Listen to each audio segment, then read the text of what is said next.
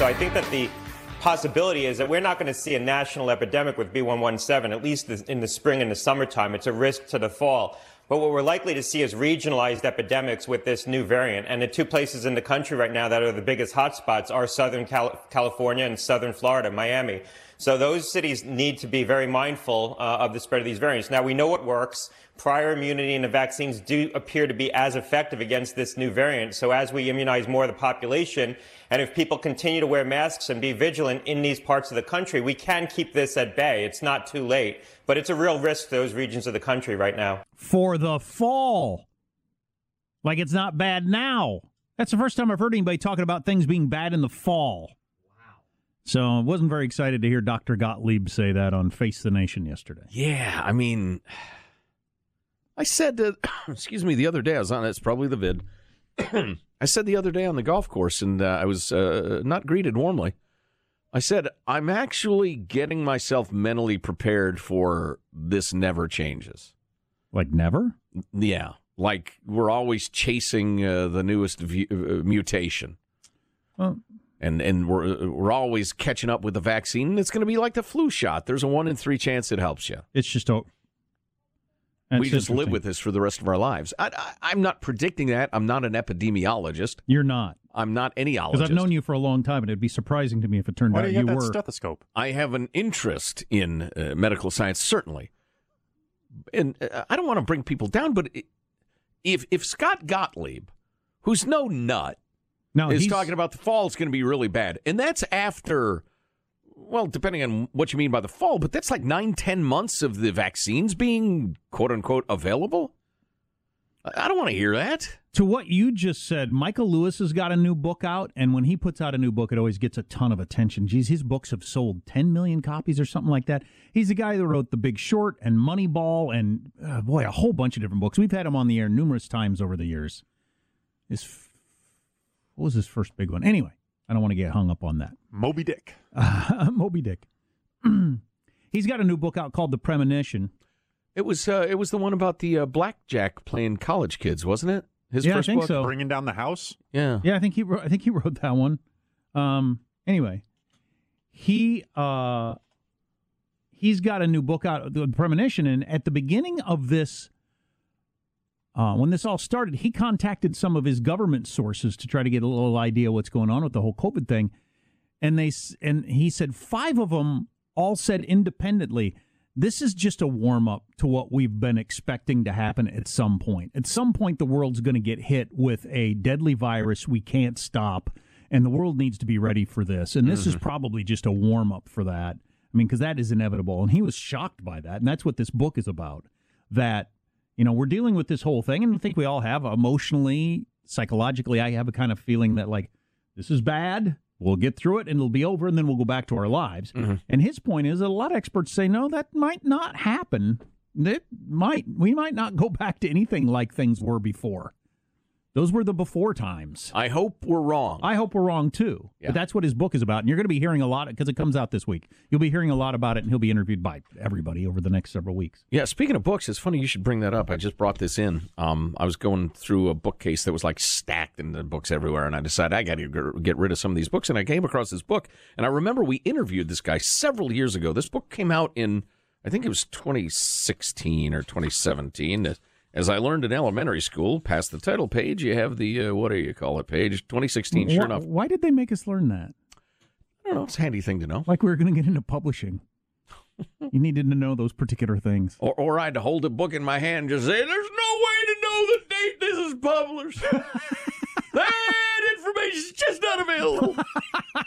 I think I would have figured it out, having seen it in several books in a row. But the book by Ali Khan is The Next Pandemic, on the front lines against humankind's gravest dangers. And I remember it was a somewhat interesting interview at the time, but one of the reviews points out hantavirus, Ebola, avian flu, monkeypox, anthrax, bioterrorism, bubonic plague, West Nile virus, blah, blah, blah, blah, blah. All over the United States, Africa, Asia, Latin America, zoonoses from ticks, rodents, mosquitoes, bats, apes, camels, et cetera. Ali Khan's extraordinary achievement in public health have involved them all, and now readers can share the inside story of his global adventures involving what Khan calls the, quote, endless dance between microbes and humans. Well, the microbes are leading the dance now. I don't quite understand why this would happen, but the Michael Lewis book, they're talking about something. I don't know why this would be a warm-up to something worse, like why it would signal something worse. Maybe I'd have to read the book to understand that. It's alerted me to the fact that this sort of thing can happen. But is there a reason? Or maybe those people were wrong at the time, and this is the big one. I was just thinking about, like, when there's an earthquake, like a decent-sized earthquake, and then they talk about, could this be, the start of the big one that's coming, like, tomorrow? And then it's 10,000 years before there's another big one in that area. It doesn't necessarily mean that the big one is coming tomorrow because he had that shakeup. And I just wonder that about this virus thing.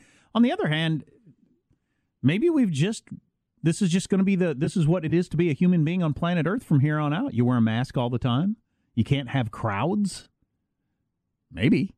Yeah, I don't know. Now, on the mask thing, it was a big story all weekend long with a number of people recommending that we start to double mask because these new variants spread so much more easily. And I read several different articles that talked about, put the cloth mask over the medical mask or vice versa, and two masks, blah, blah. And then I saw a doctor yesterday who said something that I thought made sense. He said, I think that's going to do more harm than good. The issue with masks is the fit. The biggest problem is not how good it is at keeping stuff out. It's whether or not it fits and everything getting in around the gaps. And if you put one mask on top of another mask, it's just going to fit even worse. And that just intuitively makes more sense to me. If I put another mask on top of this medical mask, it's going to mess it all up on my head and everything like that. I think it's going to be bigger gaps than there were before. Yeah, I don't know. I'd have to try it. My other question, and then I'll shut up about this, is I decided I'm going to start wearing an N95 mask. We have some at home because that's the thing that they recommended is that everybody should go to the best mask they can get. N95 would be the best, but there aren't enough. How are we a year into this and there isn't some company making N95 masks, so many of them that we're walking knee deep in them everywhere we go? Right. How is that even possible from a supply-demand standpoint? I would think it'd be a gold mine. How are we still not having enough N95 masks that we can all just go out and buy those? I believe it's primarily because we outsourced all of them to China. And I heard an interview with this guy who was the last remaining American mask maker, and he was battering, I think it was the Trump administration and maybe the Obama administration before that, saying, look, if there's a pandemic, we're not going to have enough masks. I mean, he predicted exactly what was going to happen. And he was able to gear up and get some long-term contracts enough to invest in these machines, which cost a couple of $1 million each, to gear up. He said the problem is there's a surge in demand. This has happened before, and I'll gear up and buy another machine. But then the minute it's over, they go back to the cheap Chinese masks, and I got a couple $1 million of machinery sitting idle, and I go under. So I think it's that China probably has plenty of them.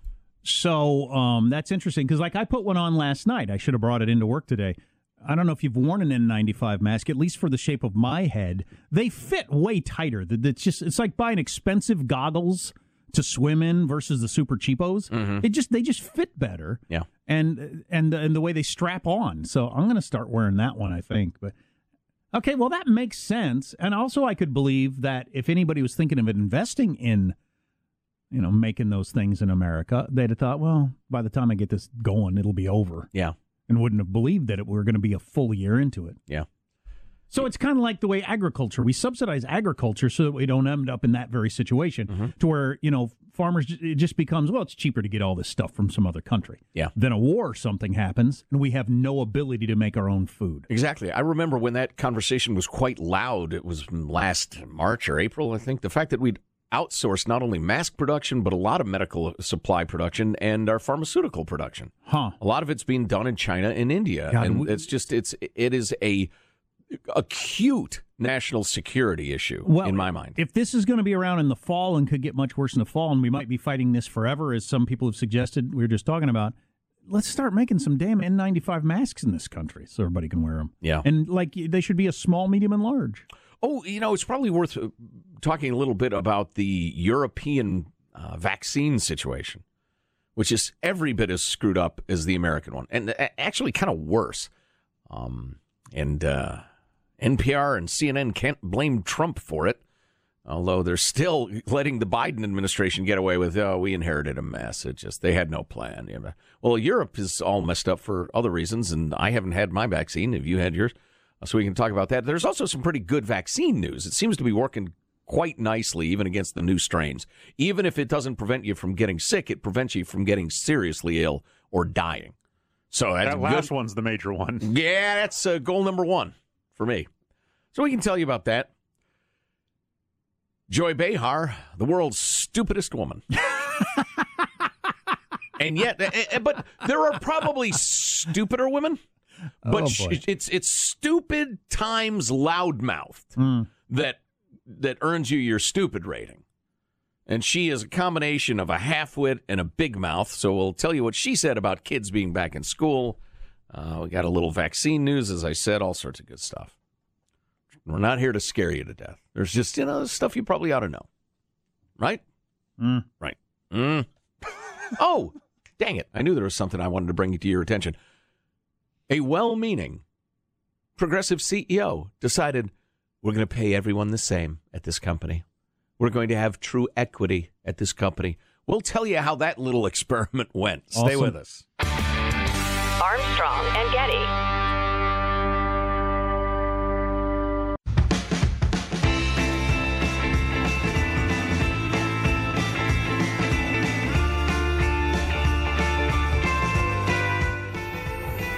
The Armstrong and Getty Show.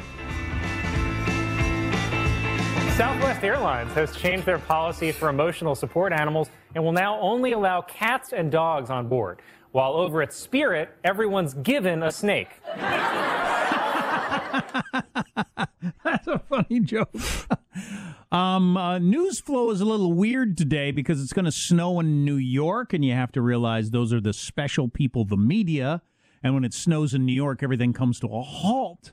Everybody has to hear about it all day long. The only thing you talk about. Yeah. So there's that. Well, thanks to Donald Trump, the European Union can't get the vaccine out either. Actually, Trump has nothing to do with it, but his name is still on the lips of every newscaster in America, every story. Very strange. But there's a giant fight because they can't get enough vaccines, and so the EU is saying anything manufactured in the EU stays here. You can't give it to Britain. But then they backtracked on that. The gal who runs the European Union is passing all sorts of measures and edicts that then she has to roll back, and everybody's yelling at each other, and nobody's quite sure how to get the vaccine out to everybody. This is really quite an interesting situation, practically globally. Some of European countries are getting the vaccine out a third as fast as the U.S. Wow. Yeah. Well, I can't even imagine what that looks like. So they're basically not doing it. Yeah. Yeah. So it's chaos. I was looking at I got the numbers right in front of me. There's a number of things that came out of the weekend because we're kind of at a year anniversary for this whole thing starting. About 25.5 million people have received one or both doses of the vaccine. And about 50 million have been distributed. At every point along this, the number that have gotten it in their arm is usually about half of how much exists. So wow, maybe I don't know how long that will continue to be true, but it has been for a while. So you can always figure the numbers pretty easily if you hear one or the other number. But if you go state by state, who has gotten it? But it's interesting how North Dakota, Oklahoma, New Mexico, you've heard a lot about West Virginia. Those states, what do they have in common? Those are all fairly small states, have done much better. But nationally, the percentage of population that's completed the vaccination, that has gotten both shots, 1.8% in America. The first dose, 7.7% nationally. 7.7%. That's so weak. That's pretty low. Europe is depending on the AstraZeneca vaccine. And they've had some production problems, I guess, and really slashed their output, their planned output, which is why there's so much stress in the EU. But I got to admit, I'm just befuddled by how floundering the vaccine rollout has been. In a world where, UPS, Walmart, all sorts of these companies can figure out precisely when they need to order more paper towels or whatever. Right. how can we not have a system? Well, and it varies so much from state to state. I hope, there are a bunch of people that write their PhD papers on this sort of thing, because it's worth looking into. What did they do logistically in some states that they didn't do in other states? Now, I was listening to that governor from Virginia, is it, or West Virginia? I get them mixed up. That did so well. I think it's West Virginia. West Virginia has done so well. And he talked about, to a certain extent, how we don't have Walgreens and CVS's. We just have mom and pop drugstores here, and they've been very efficient. That might be some of it.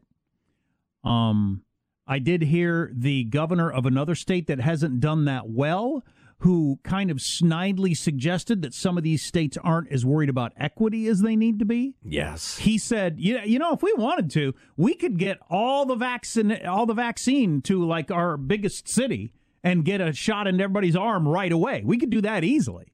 But that's not going to be very equitable. And I thought maybe we should do that. That might be a really good idea. Actually, clearly, we should do vaccinate the whole city first if you can do it like really fast. Now, it's important which group gets it first. You got to wear your patch on your chest, maybe a Star of David, maybe a pink triangle, so we know who is who in the brave new world. Sickening. Oh, there was one charming story out of South Carolina. Mount Pleasant. Not Mount Awful. I wouldn't move there. Mount Pleasant's the place for me. But they had a backlog. We were having trouble giving out the vaccine as fast as they could. There were long lines and waits and the rest of it. And the mayor called the manager of a nearby Chick-fil-A. And he said, how do we streamline this? How do we get rid of these choke points? And the Chick-fil-A manager, and if you've ever eaten at delicious, delicious Chick-fil-A, you know they're incredibly efficient. Did he say add a pickle to every vaccine? No, he didn't. I wish he had, because I love the pickle. But he said, no, here's your choke point right here. You have to have more people doing that. It seems counterintuitive, but move your people there. That'll free up your... Wow. And it worked beautifully. That is really interesting. Isn't that something? The private sector, man. That's good governance. You know what they're motivated by? Making more money. Mm-hmm. The government sector is motivated by... They keep their jobs no matter what. In fact, they get more money if they fail. Makes you stop and think. Armstrong and Getty.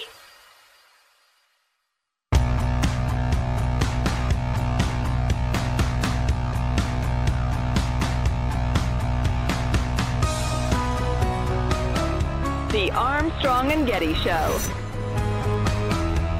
We'll probably get the latest on the Chicago school situation next hour. Not that my kids are anywhere near there. It's just that I think if they get crushed, which hopefully they will, that could change things for the rest of the country.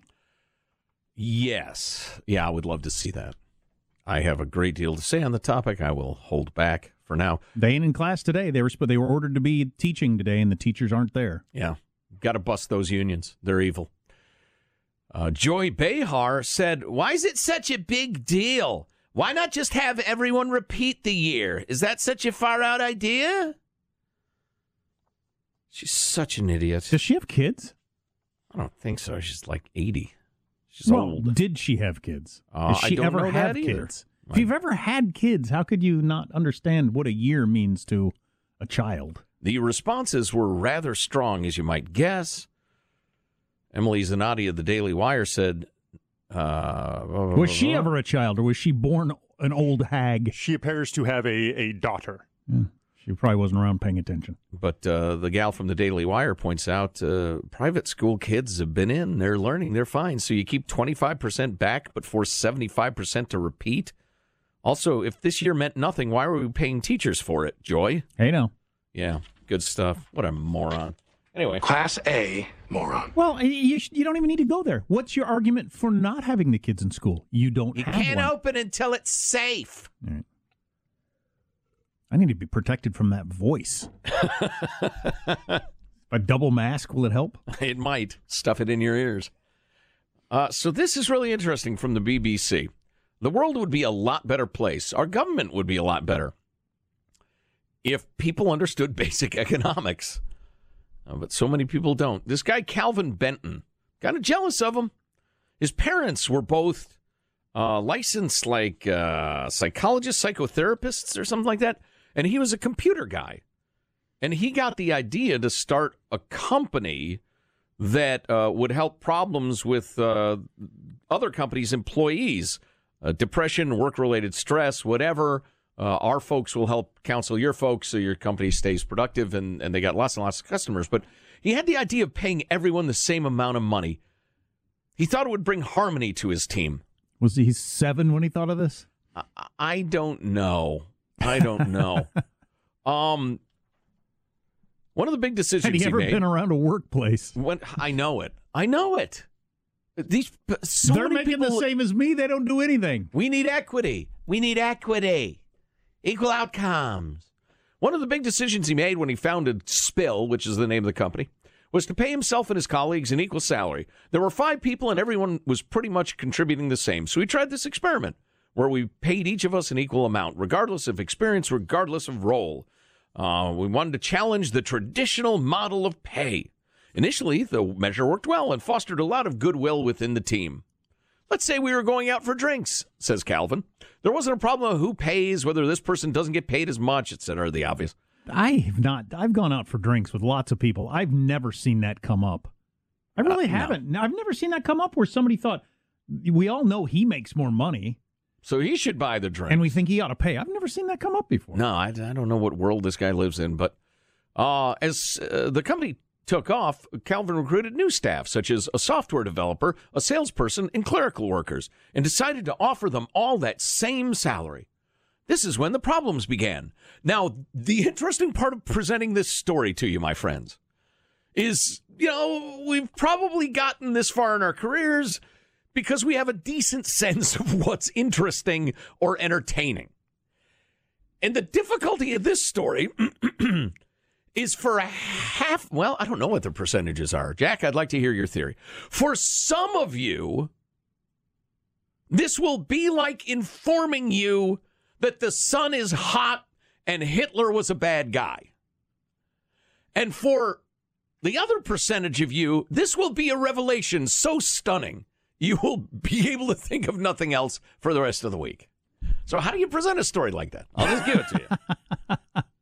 So this guy soon discovered, having offered everybody the same salary, quote, software developers are typically very in demand, and they usually take a higher salary than we were offering. Salespeople are typically paid on commission, so it was not a model which particularly suited either one of those fields. We really struggled to attract senior talent for the software role, paying them the same as secretaries. And it got to about You mean they could have gone somewhere else and made more money? It's hilarious. We got to about 3 months in when the salesperson started asking to be paid according to targets they'd achieved, saying the fixed salary wasn't working for them. Listen, I'm kicking ass. I'm killing it. And I'm getting paid the same thing, whether I'm good or not. At the same time, Calvin was getting overwhelmed with applications for the high-salary clerical jobs he was advertising. We were offering a lot more than other clerical jobs paid, and a lot of people were applying to the roles because they really wanted this high salary rather than wanting to work at the company because they believed in the mission. Was this Lindsay and Pluckrose did this study? Is this I know. Is this a fake academic study? This guy comes off as a 9-year-old. He's obviously very bright. His company's doing quite well. Among the newly expanded workforce, the equal pay system was starting to cause grumbling. Oh, and here's where it gets, again, obvious. When we grew the team, we started to have some people who contributed more than others. You had some people who worked longer hours than others. The question started to arise, should this person be paid the same amount as me? Caused conflict, etc. After a year, bowed to the pressure from his staff and scrapped the equal pay system, replacing it with the traditional structure of pay grades based on seniority, technical expertise, and production. Duh. I think it was a disappointment when the experiment failed. We wanted to do something which was democratic and egalitarian. But sometimes traditional practices are there for a reason. Sometimes you don't have to reinvent the model on everything. I can't imagine this guy actually building a successful company. That's just amazing to me. I don't know. I'd like to step inside his head for a week to see what it's like. Oh, some people are better at their jobs than others, and you really want to keep them. Or, Bernie didn't believe this. Remember, we had that clip back in the day. He didn't believe that people are motivated by what they're paid. It's hilarious. Bernard Sanders. I don't know. He's got a kink in his brain. It's a pretty simple concept. This is a simple concept. There's a stitch missing from his mittens. His mental mittens. This is a simple concept. It's right there in the name, Simply Safe. It's a way to protect your home and you, really, with something that you can afford and set up yourself in about 30 minutes. Simply Safe Home Security, award-winning 24/7 protection. Yeah, you see, this is a better system than traditional home security. It's also less expensive, and there are no long contracts, no messy install. You don't just get an arsenal of cameras and sensors. You get the best professional monitors in the business 24/7 to send police, fire, EMTs, whatever you need straight to your door. And the name Simply Safe, it applies to a bunch of things. Simple to set up, simple to use, simple to get in and out of a contract, because there's just no long-term contract, no hidden fees or installation costs. It's a 60-day risk-free trial. Nothing to lose. You get a free camera just for knowing us. Free home security camera. Go to simplysafe.com/Armstrong. That's simplysafe.com/Armstrong. Free security camera, 60-day risk-free trial. Simplysafe.com/Armstrong. Looking at this headline, they met in high school. 50 years later, the pandemic helped them realize they belonged together. Oh, I know a couple like that.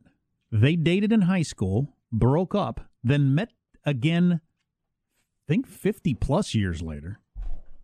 Yeah, because they were in their 70s. Mm-hmm. And fell in love and got married. Wow. Both of their spouses had passed away. Yeah. It's, I have an ex-girlfriend who, and we're both happily married and have, had some contact through the years, but I have a feeling I always say if Judy dumped me, because I can't contemplate the other possibility out loud. I could just absolutely see me calling her calling me and saying, "You want to get back together?" Yep. Because it was just life experience that she went off to college and I went off to college. But isn't that interesting? Yeah. I could see it because those pathways in your brain do not go away. Well, it also fits in with the thing, like the people that you're a certain kind of friend with. I cannot talk to them for a couple of years or have any contact, and then we get together and it's as if nothing has changed. You have like an uncomfortable 30 seconds, then somebody says something funny, and boom, perfect fit. It's amazing, isn't it? So, yeah, it's a sweet story, though. That's nice. Anybody who finds love and companionship for their elder years, that makes me happy. But I have other relationships that were very intense at the time, and I thought they were very serious, but I got nothing. I mean, nothing. I don't think they'd have anything for me either. I don't know. So it isn't always that way. Yeah. I guess that's true love. Soulmates versus the other thing, whatever the other thing is. No. Tawdry physical attraction. I've got no time for Disgusting. that. Exactly. Just from the neck up. That's how I like my relationships. Elon Musk says Neuralink monkey can play video games with his mind. That won't destroy mankind. Were we hoping for that? Hey, Elon, can he control weapon systems? How about an army of robots? So you're saying if you were the richest man in the world, you wouldn't hook up monkeys to video games through brain computers? It's not high on my bucket list.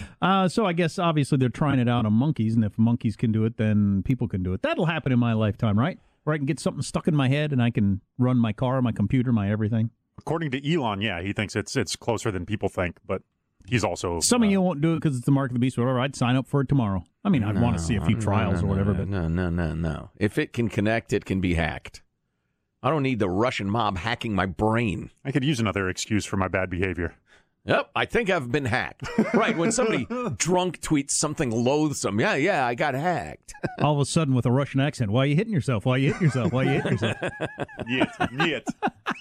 Yeah, that's not super likely. I'm afraid that Elon has ushered us one step closer to a Planet of the Apes.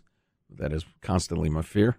It's kind of my thing. I love just going through the headlines. Korean pop star under fire for posing with Nazi mannequin.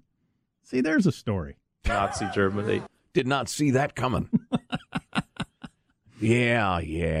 So they're impeaching the old president apparently, and nobody cares. A week from today, the impeachment starts. All of Trump's legal team quit. So is he defending himself now? He's hired some new people, but the story is that the people that quit, they were willing to defend him on, you can't impeach a guy who's no longer in office. They were going to fight the constitutionality of it, which, is at least an argument. But Trump wants lawyers who are going to argue he won in a landslide and it was stolen from him. Yeah, and then they won't. And they wouldn't.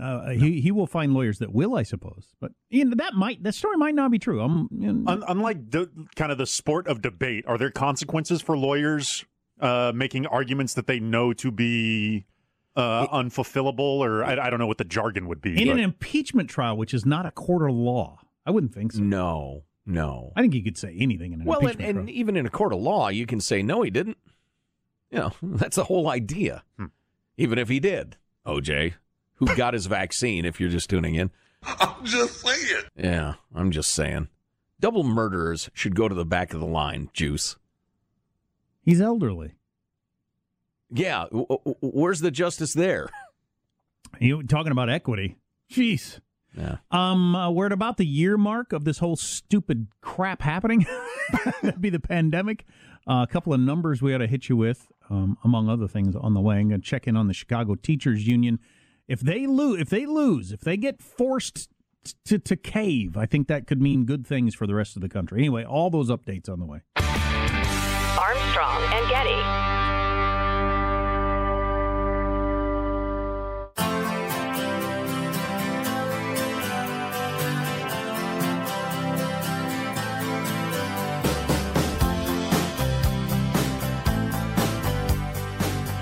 The Armstrong and Getty Show. Well, it started out. This month marks the anniversary of COVID in America. Last year, on January 31st, there were 8 confirmed cases. Now it's 26 million. A year ago, there were no reported deaths. But today, nearly 450,000 Americans are gone. Well, I was ignoring it a year ago. To me, it was just another monkeypox or SARS or bird flu or whatever y'all had been talking about for years and never turned into anything. I'm going to suck me into Tried to warn you, you fool. We're going to suck me into this. If only you'd listened. If you'd have told me a year ago that 500,000 people are going to die, it'll be 500,000 before you know it. I'd have thought, I can't even imagine what that looks like. Yet yesterday, I was out and about with my kids, and everywhere we went was just packed full of people everywhere. We went sledding, we went to Target, we went to a restaurant. It's just everywhere you went, it was just people. You'd stop at the gas station, people everywhere. So I guess we've just gotten used to it, and just decided, well, I guess this is what life is. Because it's not like we went through the worst part and it's better now. Mm-hmm. We're averaging, January was the deadliest month we've had yet. Second place was December. So, yeah, there's been a downturn lately, but it's probably just, it's a head fake. We were down to 300-400 deaths a day in the middle of the summer. Now we're back up to 2,500 on average. So it's ramping back up. And then you ought to hear from this guy who I found this frightening. The fact is that the surge that is likely to occur with this new variant from England is going to happen in the next 6 to 14 weeks. And if we see that happen, which my 45 years in the trenches tell us we will, we are going to see something like we have not seen yet in this country. England, for example, is hospitalizing twice as many people as we ever hospitalized at our highest number. We're going to see something like we haven't seen yet in this country in the next however many weeks. So he's on Joe Biden's COVID team, doctor at some university. I hope he's wrong, but I remember roughly exactly a year ago when a friend of mine, we were talking about people dying, and he said, I think way more multiples of people will die than die in car wrecks every year to me. And I thought, God, I hope you're wrong. Wow. 30,000 people dying. It just seemed extraordinary to me that we'd get to 30,000. Sure. At that time. Mm-hmm. So who knows? I hope it's not. I hope that guy's wrong. I hope that guy's really wrong. But the hottest spots in the nation right now are southern Florida and southern California with the British variant, they believe, and it spreads so fast. They're doing a pretty good job in L.A. vaccinating people. They got Dodger Stadium open, and the supply varies, I guess, day to day, week to week, but they're getting people in, out. Although yesterday, they had to shut down for 55 minutes because of a few dozen anti-vax protesters. Right. Don't you just clear those people out? I'm anti any excessive force by the government in any way. But I want nightsticks. I want bulldozers. I want something. Just sweep them away like the garbage they are. What's the line from Apocalypse Now? With prejudice. Yeah, exactly. Yeah, you got to get those people out of there. Come on now. I just think the psychology of this nationally COVID equals scam. I think Nice. the psychology of this is interesting. It's a lot of life. If you knew everything that was going to happen, if you knew what your work trajectory is going to be like when you started, you wouldn't hardly even be able to get out of bed. Or raising kids, or lots of different things. Right. You wouldn't be able to even start if you knew how hard it was going to be. But then at the end of it, it looks so different. If I'd have known 500,000 people are going to die, if the nation had known 500,000 people are going to die, and how much money it was going to cost, and everything like that, you wouldn't have been able to get out of bed. But here we are, it's happened, and we're all running around having a good time. At least, based on my weekend. I guess it feels like that's the only alternative. No, it's good. It's that a good thing. Or imprison yourself in your home. It's a good thing. It's just a resiliency of the human mind or something. Yeah. Well, and I was thinking the other day, I can't even remember why, how frightened would we be if 1% of people died from this? Because it's still less than 1%, right? Oh, yeah. 1% of the whole population, we'd be looking at 3 million people. Well, right, but eventually that could be. But I'm just saying that the fatality rate is very, very low for this thing. And I think you're young and healthy people especially, it's just a rational response. I have a life to live. I'm going to live my life. I hate the term new normal, but clearly human beings, the psychology is just something bad happens, you wrestle with it for a while, and then you just now start living with that new reality. One of kind of my overarching life themes is that the world belongs to the adaptable. Yeah, well, and you on a daily or hour-by-hour basis reappraise threats. And people have had plenty of time to appraise this threat. Some people do it rationally, some do it irrationally. But obviously, quite a few people have decided, I'm going to do X, Y, and Z. Mm-hmm. And that's perfectly rational. It's fine. Good. Do it. If these new strains get bad, like one that kills more people, spreads faster, I don't think they could get us to shut down again. I don't know if people would or not. I think people will decide as individuals and do what they think is right. Meanwhile, get the damn vaccine out, please. And get the schools open. More on that coming up. Yep. Armstrong and Getty.